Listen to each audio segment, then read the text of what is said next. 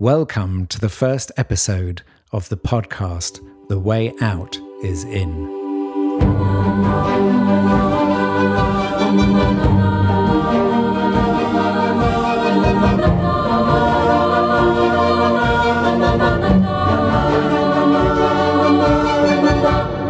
I'm Joe Confino. And I am Brother Phap Huu. And welcome to the first episode of The Way Out is In. And in this episode, we're going to be talking about the meaning of The Way Out is In and about Thich Nhat Hanh and the Plum Village monastic Zen community. Also, at the end, we're going to have a special guided meditation by you, Brother Phap Huu. That's right. The way out is in.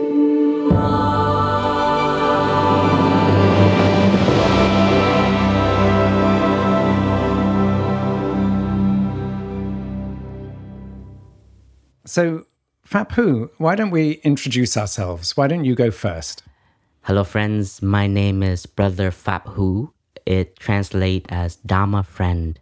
I am a Zen Buddhist monk in the tradition of Plum Village under my teacher, Zen Master Thich Nhat Hanh. And I have been a monk since I was 14 years old. And I am now living in the Upper Hamlet in Plum Village with my community. And we're just like everyone in the midst of a pandemic. And we've been practicing with each other and how to nourish ourselves, take care of our difficulties, take care of the fear, the anxiety. And through this, we had the idea of creating a podcast to share our experience in our life in the monastery and how we apply the practice to the suffering that comes to us in our daily lives. Great. And that's who I am. And Joe, can you introduce yourself? Yes. So my name is Joe Confino. I currently live a stone's throw away from Plum Village, and I've been a journalist for the last 40 years, focusing mainly on business and finance. I was a Wall Street correspondent for the Daily Telegraph. I was an executive editor at The Guardian, and then the last 5 years, I was on the senior leadership team of the HuffPost in New York. And the reason I came to live right next door to Plum Village is because this is the place where I truly came home to myself. This is the place where I found a sense of real happiness and serenity. And the practices of Plum Village have been really key to bringing more happiness and joy and understanding to my life. And so this podcast is a sort of great way, in a sense, to share the joy and the happiness I've had through the teachings and spread it, because I think that's one of the things Plum Village is here to do, isn't it, Phap Huu? It's correct. We are here to share what we practice in our daily life. And our purpose of creating this podcast is also to let the listeners from all around the world have a glimpse of the life of monks and nuns in the community, as well as to hear our stories of how we let go of our ambitions of the world and devote ourselves to a path of understanding, awakening, love, compassion, and to put it more simply, just to become nicer people, nicer human beings. Yeah, and it's a great way of putting it. And I was thinking, because in Plum Village, you sometimes talk about what is your aspiration, which is what is your intention in life. And so I was thinking about my intention for this podcast. And it's really, for me, about saying, how do we live a good life? How do we live a better life? You know, that most of us live very, very busy, complex lives, are often dealing with very difficult situations, but actually there's always a way through. And so for me, this is about how do we share and support people in finding a path through life in a way that brings them balance and allows them to generate more compassion, more love, more understanding, because that's what we need in the world. Yeah, I totally agree. And today we still face so much discrimination and so much fear and anxiety and so much violence in the world. And no matter where we are living, we all suffer together when we see this kind of news. We hear this reports of discrimination, racism, and we can see that we all suffer. But our teacher teaches us, but if we know how to suffer, we will suffer much less. And that's why I feel like having a chance to look at the suffering together through this podcast, we can find a way out of difficult situation. Yeah, and so this podcast series is called "The Way Out Is In," and we're going to jump into that in the next segment. But I think essentially it speaks a great truth that it's through our suffering that we find answers. And I was just having a conversation with someone today, and he was saying it's through collapse, through divorce, through problems in our life. We would not wish them on ourselves, but actually they are always opportunities to find a deeper sense of who we are and how we respond to that. So I think that's one of Thich Nhat Hanh's great teachings, is about sort of actually, if you sit well with your suffering, you get great insights. That's very correct. And I always remember one of my teachers teaching to us is that don't discriminate between suffering and happiness. We have to see the interconnection between the two. If we look at a flower and we see its beauty, but we know the nature of impermanence, which is one day it will become garbage, it will become compost. But if we know how to take care of that compost, it will become a flower again. So in this light, we can see suffering as an ingredient that can help us learn, can help us look deeply to overcome that suffering for it to become well-being. It can be peace, it can become happiness in our daily life, and it can just be understanding, learning, looking deeply from our suffering will give us this kind of insight. Yeah. And just finally, I think one of the great things about this series is that, I feel very fortunate because every year I've been coming to Plum Village and having this deep experience of what it's like here. But for most people in the world, they can't come here.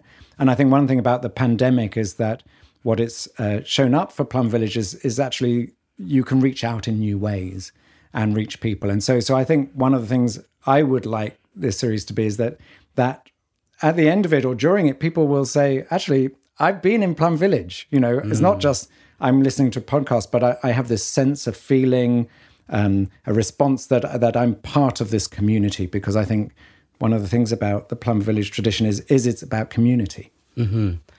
And one of my hope for the podcast is to be able to invite different members of my community so that we can hear their stories, hear their experience. For all of our friends listening, Plum Village is an international community, and the foundation of our community are the monks and nuns who live and train here 24/7.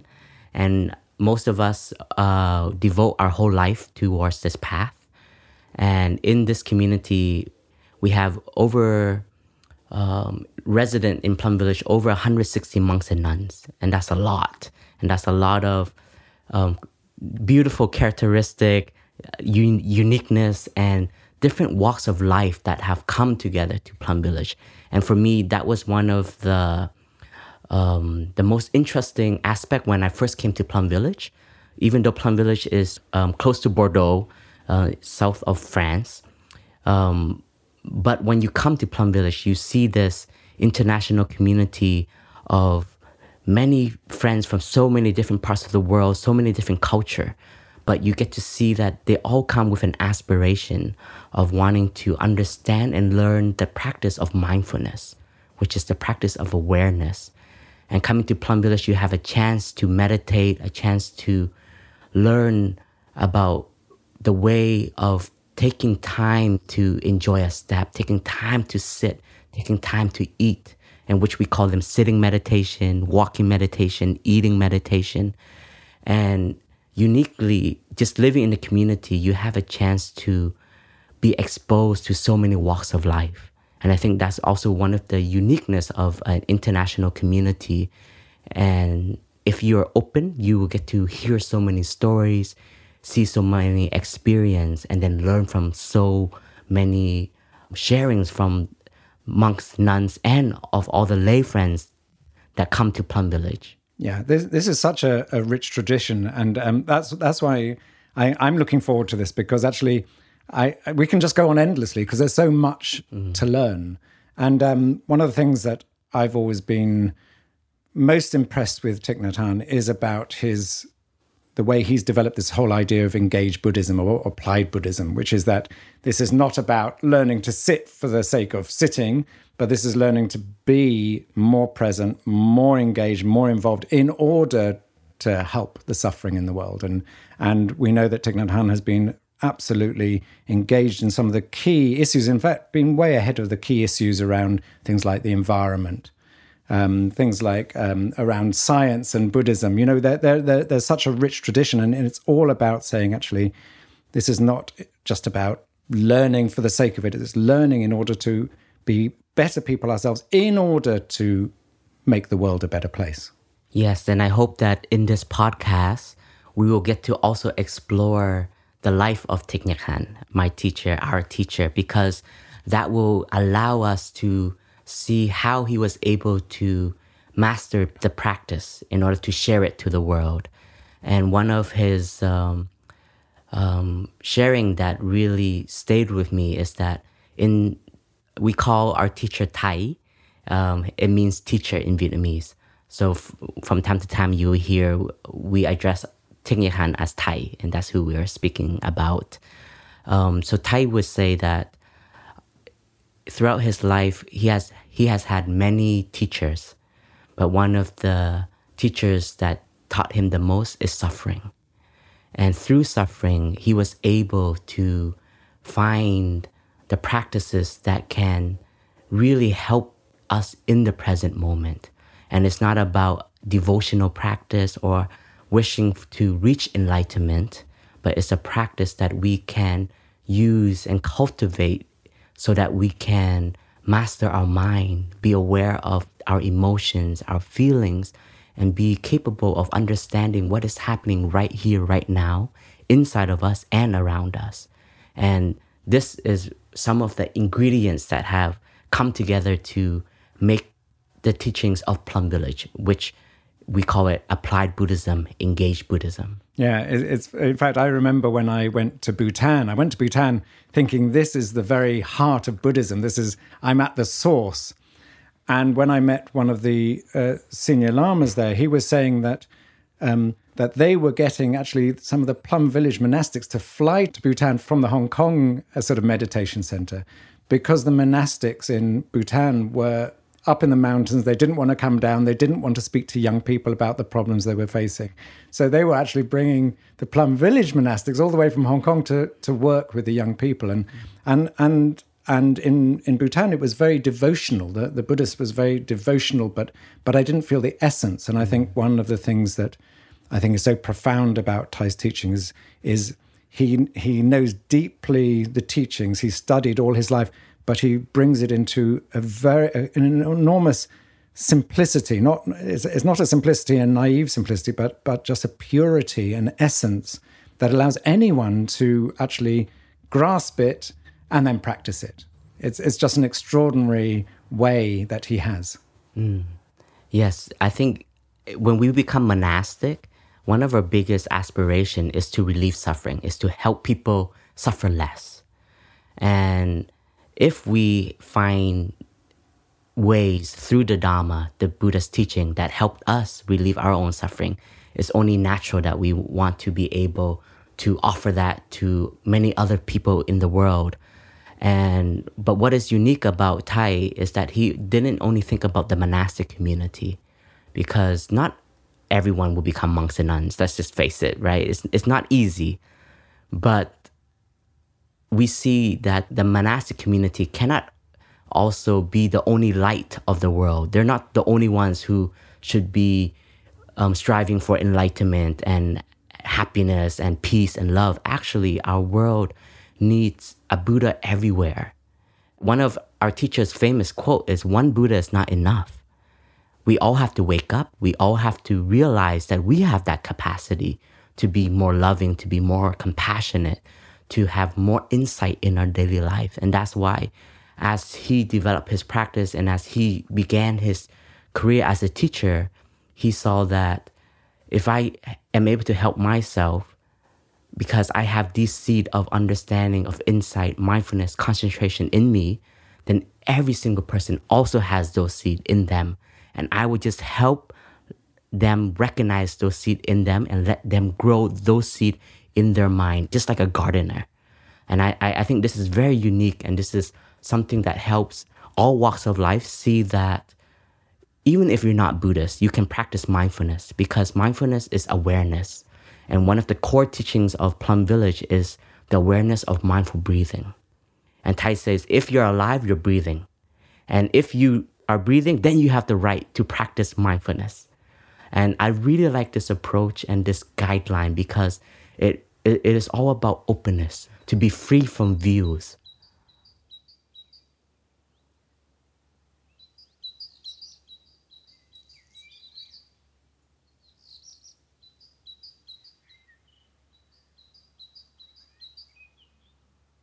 So, Brother Phaphu, before we dive into the reason we've called this podcast The Way Out Is In, some of our listeners will know of Thich Nhat Hanh. He's one of the most well-known Zen teachers of the last century.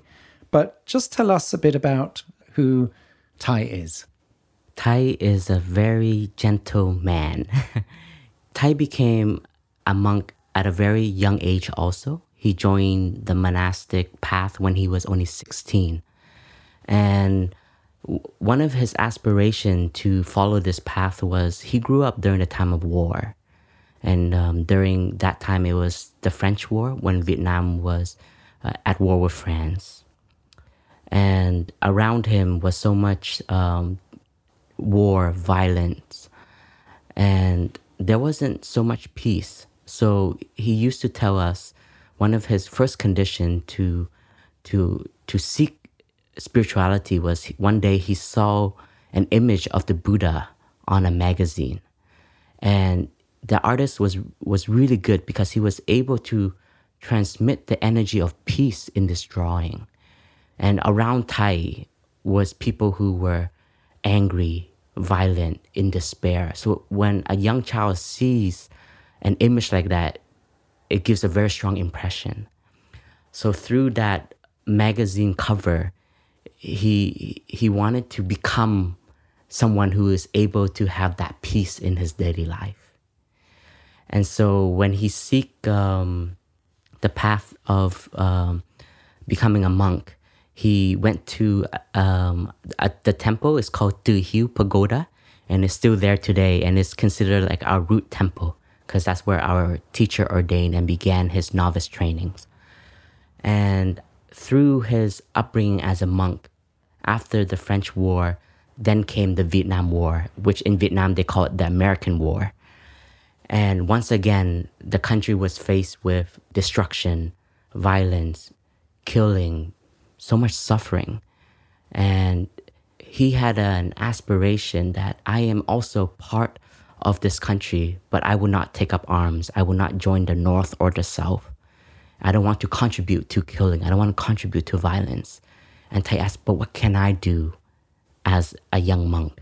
What can I do to help my country?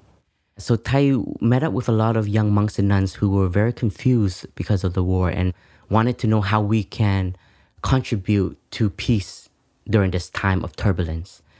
And he also was giving teachings at that time to many communities, especially at temples. And he was a very bright young monk who had new ways of sharing the Dharma, which was very untraditional at that time. And so he had a very strong following of young practitioners, both monks and nuns, as well as lay people who are normal people.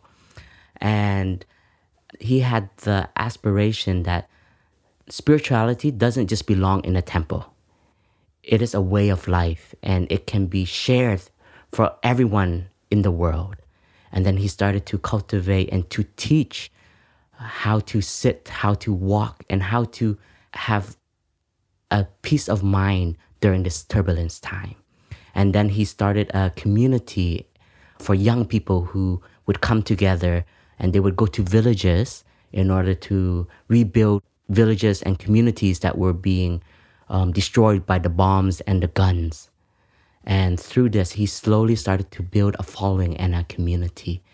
And later on, the war escalated, and he had the aspiration to call for peace around the world. And through this action, he went to travel in America as well as Europe. And he went to many conferences to share about the war and why we have to bring an end to the war. And through this journey, he met Martin Luther King Jr., which they had an amazing connection.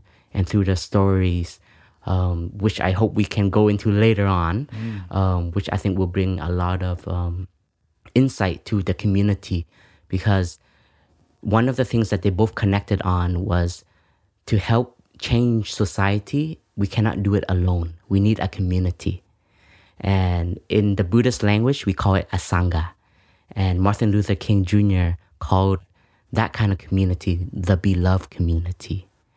So throughout Thay's teaching, a lot of the times he would refer to our community also as the beloved community to honor that friendship he has had with Martin Luther King. So Thay, when I met him as a young person, my first time meeting him was when I was 9 years old, my first time to Plum Village.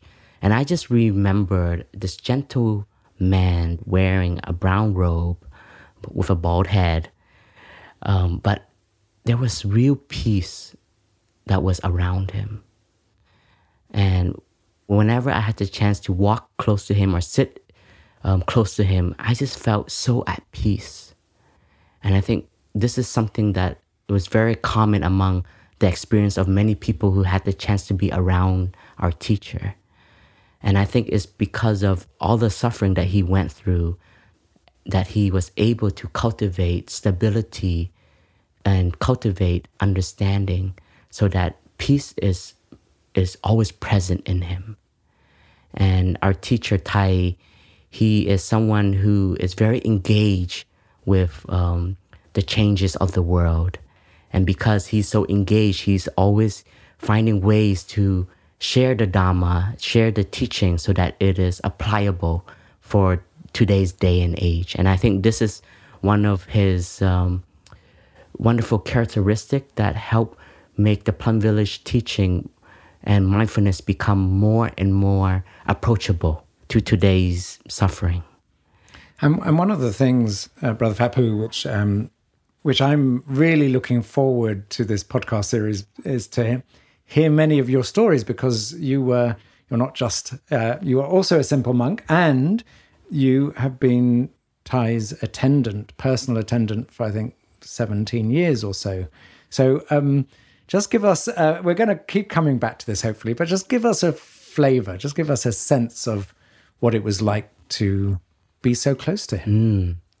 Yeah, thank you, Joe. This is one of my greatest blessings in my life, which was having a chance to be Thay's personal attendant, which is like an assistant, a support. And it's actually part of the monastic training.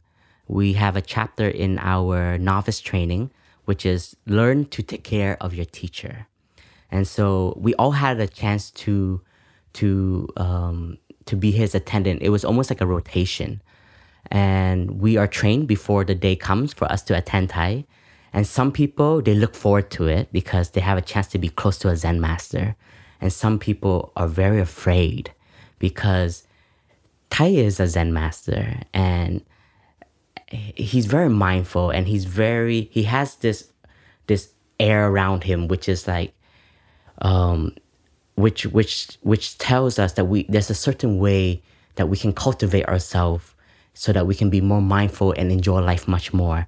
And if we don't have that capacity, it can bring fear in us because we may feel we're being judged by our teacher. And so, but for me, I also had that fear on my first day. I didn't know what Thay would think about me, if I'm doing my task correct, and so and so. And so I had this whole perception. But the reality of it was Thay is so kind.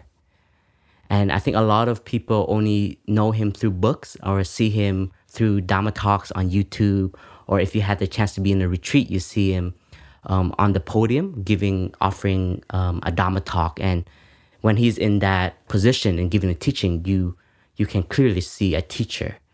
But a lot of people don't get to experience Thai kind of like behind the scene. And one of the uniqueness of Thai is he's very normal and he's very gentle, but he's very present. And when you're very present the way he is, you can feel in the gentleness there is stability, there is strength, there is awareness, and that's an power that is it really helped me understand that the daily practice can become such a powerful energy. And so one last thing I would say that I benefit a lot from was being around him. I didn't have to put an effort into being mindful or put an effort into learning to be aware. When I'm around him, I'm just in the zone of awareness. And one of the things, my experience of Thai is, and the reason I think people trust him so much is because he embodies what he says. You know, there's so many people in the world who might say the right thing or what you consider to be the right thing, but you don't truly feel it, or there's often a gap. I know sometimes I say things and there's a gap between what I say and what I might be feeling underneath. But with Thai, it's like I have never experienced him other than who he truly is. And I think, you know, one of the things in this age of information and disinformation and celebrity and gossip, et cetera, is that it's hard to know who or what to trust. And with Thai, I've always known that what he says is who he is, and who he is what he says. And that, for me, is to deeply trust and have faith. Yeah, Joe, I think it would be interesting if you can share your first experience in interviewing him, because that's how we first connected. And this was like way back in 2009? 2010 in Nottingham, England. Exactly. And as part of his attendant, our task is to filter his schedule and who he meets, his interviewers, etc. And we have also a strict policy in keeping his time schedule. And we're always mindful of how much energy he's putting out through the day, because his schedule of teaching is sometimes very packed. And I think I remember meeting you in Nottingham, and you were coming up, and I said, Joe, you only have 15 minutes for this interview. But of course, it wasn't 15 minutes. Why don't you share a little bit about that? Well, I thought I was meeting the mafia boss, to be honest, because it was my first experience of any form of Buddhism, actually. And I remember I was told to wait at some street corner, and someone would come and pick me up, and this bright, shiny English nun came and sort of brought me up and escorted me. And Thai was staying in a house across the fields because it was on the campus of the university. And she said, follow me. And I started talking to her. She said, walking, no talking. In other words, when we walk, we walk. When we talk, we talk. And I was thinking, wow, what's all this about? So we march in silence, very mindfully, to the house. And then I'm wait outside, and I think you come out and say, you have 15 minutes. And then I'm invited in. And it felt like the sort of the money counting operation of a mafia team, because there was Thai sitting there completely like the boss. And there was all this busyness around him of all these monastics doing stuff. And yet Thai was sitting there absolutely, serene and stable. And I thought, wow, I'm meeting the boss.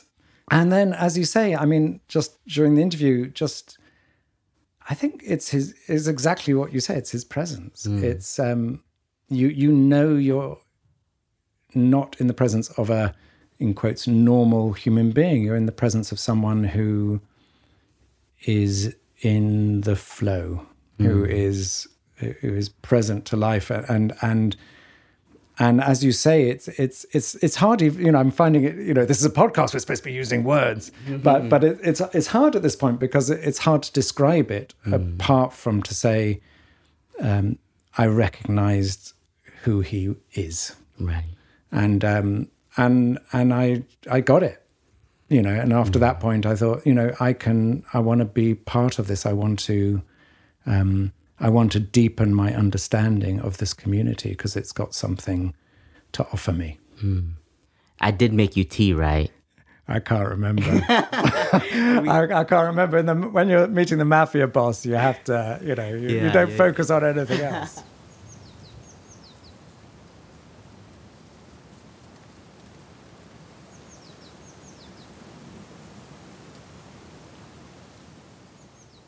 But Brother Pepe, we were thinking about the name for this podcast series, and we both sort of really fell very quickly upon the way out is in, and that is so. Thay is very well known for his calligraphies, which are sort of very, very profound, and the way out is in is one of his calligraphies. So, but before we sort of go specifically into the meaning of that, can you just tell us about calligraphies? What's all that about? Calligraphy is a form of art, and it takes you into a place where you have to be mindful of every action because you want to be able to contribute a piece of art that can be offered to someone, or it could be a reminder. And in our form of calligraphy in the Zen tradition, a lot of monasteries is a part of training of the mind and the body as one. And if you ever have the chance to pick up this hobby or this art, you will see at the beginning it's much harder than you think because the brush itself is soft. But when you place your brush with the ink on the piece of paper, in your mind, you want to create something, but in reality, it comes out maybe something very ugly or something that you're not very proud of. And so I started to train in this too because our teacher did so much calligraphy, and one of my tasks is to help him prepare the ink, to help him prepare the paper, and I would stand behind him to watch him do calligraphy. So I started to have a liking to it too because I also felt peace during this moment that you're creating. And the first time I did it, I remember how disappointed I was because I have seen Thay do it hundreds of times. And I can say, in theory, I get it, but in reality, it's not what it is. And so I started to see that to practice this is also an art of learning to let go of your expectation, let go of what you want. And like you said, we have to learn to be in the flow. And the more you do it, just like the practice, at the beginning, it can be difficult. But the more you do it, you cultivate a skill and it becomes more natural. And so calligraphy is a way of also quieting the mind. The more busy your mind is, the art itself will be less profound. That's my own experience. It might be different for other people. And Thay's practice in doing calligraphy is to put his teaching into a few lines so that people can bring it home. And Thay would say it's like having a piece of Plum Village in your home. And every time you walk past it is a reminder for you to come back to your practice. So calligraphy is an art, it's a reminder, and it's our way of seeing. It's also a piece of Thay. It's a piece of his teaching that he has transmitted to us. And so when we both were looking for a title and we both said, The Way Out is In, we both clicked and we both said, yes, this is going to be the title of our podcast. Yeah, so do you want to just talk a little bit about what that meaning is for you? Yeah. That phrase, the way out is in, it's like the definition of meditation. Because the two wings of meditation is, the first wing is learning to stop, learning what we some of you may know it as samatha. But stopping here, it doesn't mean physically stopping. It means stopping from our mind running after a desire, stopping ourselves from being angry all the time, stopping ourselves from all these habits that bring us suffering. So to meditate, it means to learn to have time to cultivate ourselves and able to be in the present moment. And to be in the present moment, we have to learn to bring our mind home to the body. So that's stopping. And the second wing of meditation is looking deeply, vipassana. And sometimes we can see it as insight. And if we stop, our mind will settle. And then we can have a chance to see things more clearly, see things that are happening inside of us, and understand it more. Know what are the roots of this thought, what are the roots of this feeling. And at the same time, when you see it and you understand it more, then you have some clarity.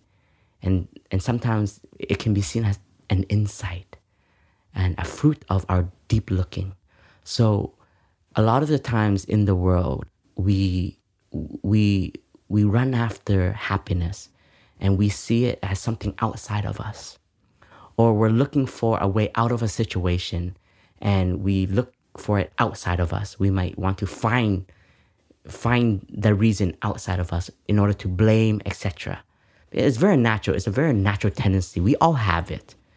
But this phrase, the way out is in, is telling us a lot of the answer that we are looking for actually begins from within us.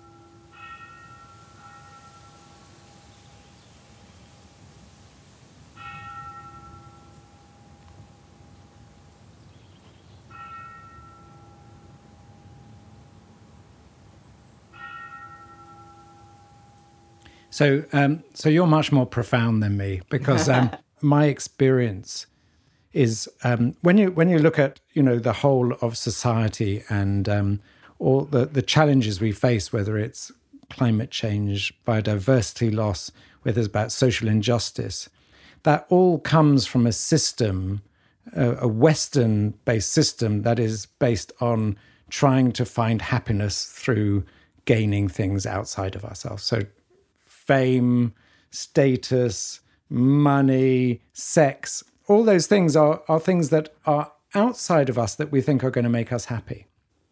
And actually what we realize is that actually the place we are at in society now is actually the result of that thinking, which is actually if I get a better job, if I get more money, if I have a more beautiful wife, if I have a younger husband, whatever it is, they are fake ways of finding happiness. And I think the reason is because people are scared of their suffering.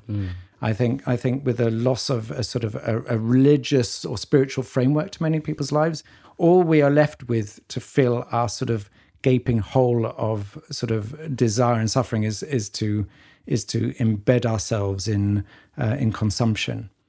And the result is that the future of humanity is literally at risk. And I think we've got to a place in society where we realize actually the way out is not out, but actually we have to see the world with very new eyes, very fresh eyes.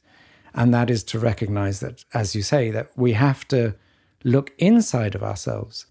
I remember there's a book called The Hero with a Thousand Faces, and it's by a very famous author. And he looks at all the myths of the world and sort of boils them down to sort of the story of the hero. And so there's this whole book about this heroic journey. And then in his last page, he said, for most of the history of humanity, people that have explored outside of themselves to find the answers to life, whether it's the 16th century explorers going out in their boats to find new worlds. And he said, this era, the only way is in. The great mystery is to explore within to find the answers, because we now, I think, have come to a place in society where we recognize that this is a dead end, and actually we are not going to progress as a civilization or be at peace with ourselves or with nature if we don't actually go deep into ourselves for the answers. Yeah. And I think the more we understand ourselves, then the more present we will be and the more profound we will be. And when we are more present, then our contribution will be more profound. And I think this is very important, and it's very hard to also understand if you don't have a practice, or if you don't have those with experience to share with you the way out. And a lot of the time I have experienced, like in my monastic life, people may think that, we just look at a wall all day or we're in the forest and just contemplating the trees and growing vegetables. We do some of that. But actually the reality of our community is we are very engaged and we have a lot of organizing to do. We host a lot of retreats and a lot of people. And I always joke that when there's people, there's suffering. So when there's people, there's always going to be situations that we have to be able to handle. And in my practice is that you can never expect a perfect retreat. You can never expect a perfect environment, even though we want that, but the reality tells us differently. But how you take care of the situation is what you gain. Yeah. And it's also challenging this crazy way of life, isn't it? I mean, it's like what you describe is, often we're trying to be solution orientated. We're leading very busy lives. We want a fast answer. Mm-hmm. Let's find the answer now.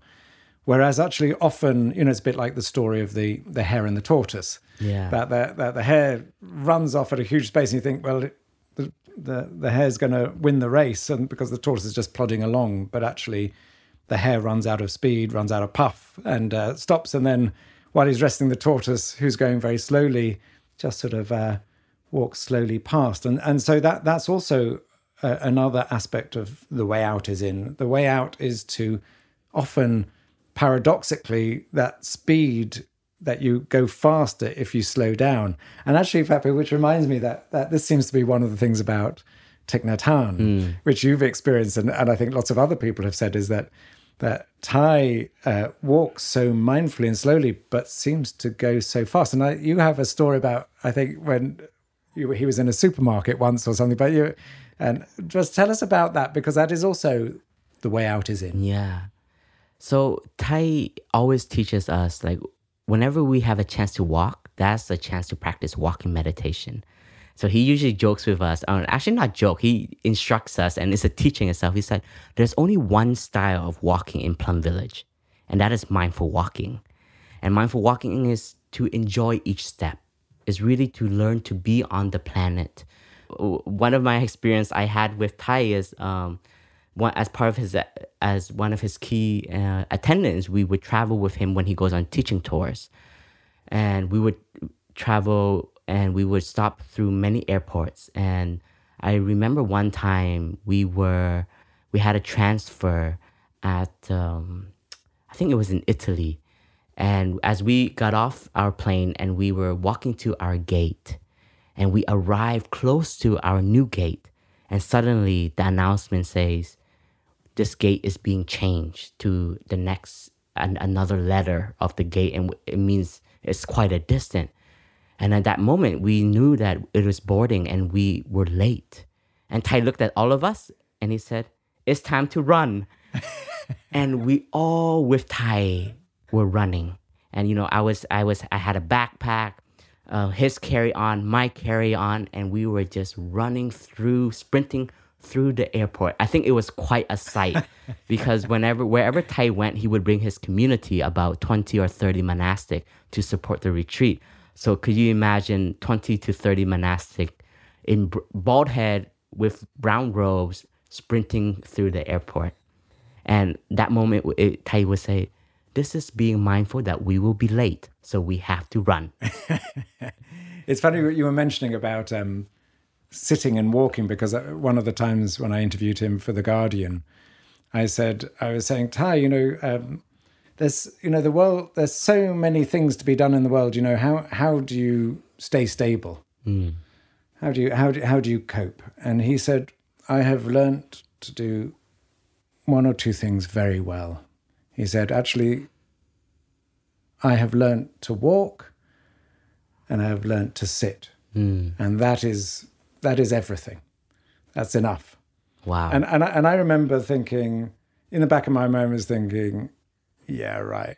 You're the Zen master. You've got hundreds of thousands of followers around the world. You've got monasteries in all over the world, and you're telling me actually what you're good at is sitting and walking. And of course, when I reflected on it, I thought, oh yeah, he's right, because actually the basis of everything he's created is his sitting and his breathing and his mindful walking. And actually that is the basis of everything. And if he hadn't focused on that, then actually all this extraordinary, Parallax Press, his publishing house, everything he's created wouldn't actually exist. Right. I think another thing that I've learned when being with Thay was learning to be comfortable in the present moment. And that is a skill. That is like years of practice. Because whatever situation we were in, I always felt Thay was comfortable in that position because he knew how to sit, he knew how to walk, and he knew how to handle that moment. And so you always felt safe. You always felt security. You always felt stable, even though you're meeting turbulence. But it's okay because there's going to be a way out. And it starts with him being in the present moment. And I think that is why we would like to call this podcast The Way Out is In. Great. Wonderful. Brother, we've talked a lot about leading busy lives, and you've talked about bringing us back to the present moment and finding our stability. So how about you showing us how it's done, giving us a short meditation? I would love to, dear friends, whether you are listening to this as you are sitting on a train, doing dishwashing, whatever you are doing, just gently become aware of your in-breath and out-breath. Just bring your mind, become aware of the breathing. We can say gently, as I breathe in, I know this is an in-breath. As I breathe out, recognize this is your out-breath. Breathing in, breathing out. We don't have to force our breath to be long or short. If it is short, let it be short. If it is long, let it be long. What is important is that we are connected to our breath. So breathe in. You're aware this is my in-breath. Breathe out. I am aware this is my out-breath. So simple, so easy. As you breathe in, you can feel the in-breath coming into your whole body, nourishing every cell in your body.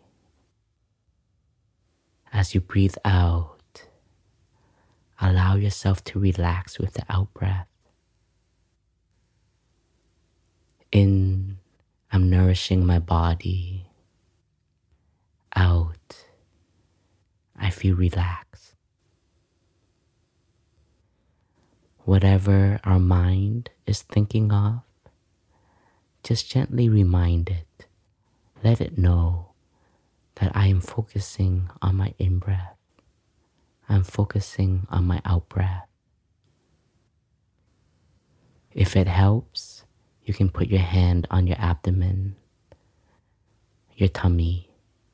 And as you breathe in, you can feel the breath, your tummy rising as you breathe in, and your tummy falling as you breathe out. You don't have to think about the breathing. You can feel it. Breathing in, my abdomen is rising. Breathing out, your abdomen is falling. Naturally rising, naturally falling.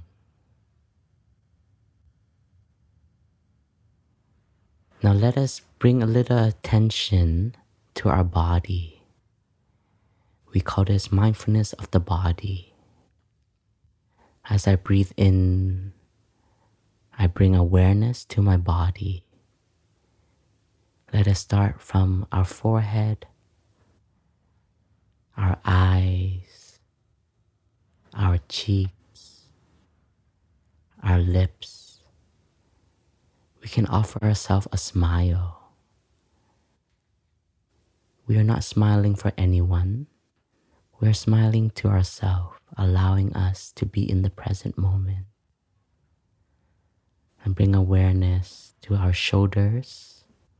If there's tension in the shoulders, you can relax the shoulders. Aware of our two arms, our hands, fingers. If there's any tension in our hands, arms, just let go. Let the arm rest. Let the hand rest. Breathing in, give a little gratitude to our hearts. It is beating day in, day out to pump blood. Grateful for our heartbeat. Breathing out, I smile to my heart. Now we bring awareness to our two legs, our feet, walking every day for us, letting us see the many places that we arrive at. Give it some love, give it some care. If there's any tension, any pain, give it our care, our love, our gratitude. Thank you, my body, allowing me to be healthy, allowing me to experience life. So breathing in, my mind is in my body. Breathing out, I am fully present in the here and the now. Breathing in, this is the present moment. Breathing out, this is a wonderful moment. Even if there's noise around me, there's distraction around me, but I am present for me, my body, myself. I am here. I am aware that life is around me and inside of me. Breathing in, I am grateful for life. Breathing out, I smile to life.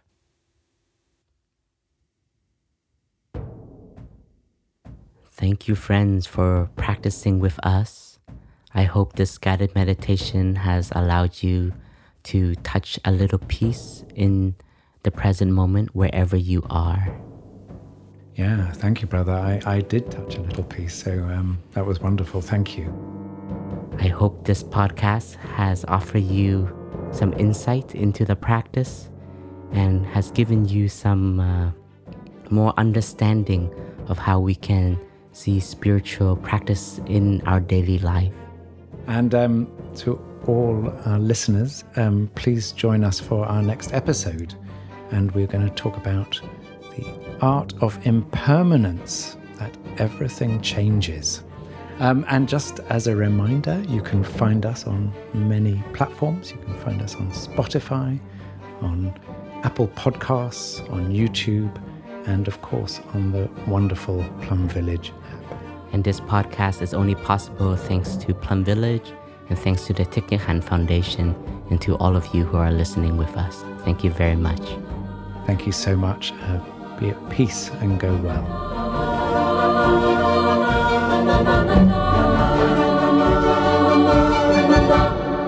The way out is in.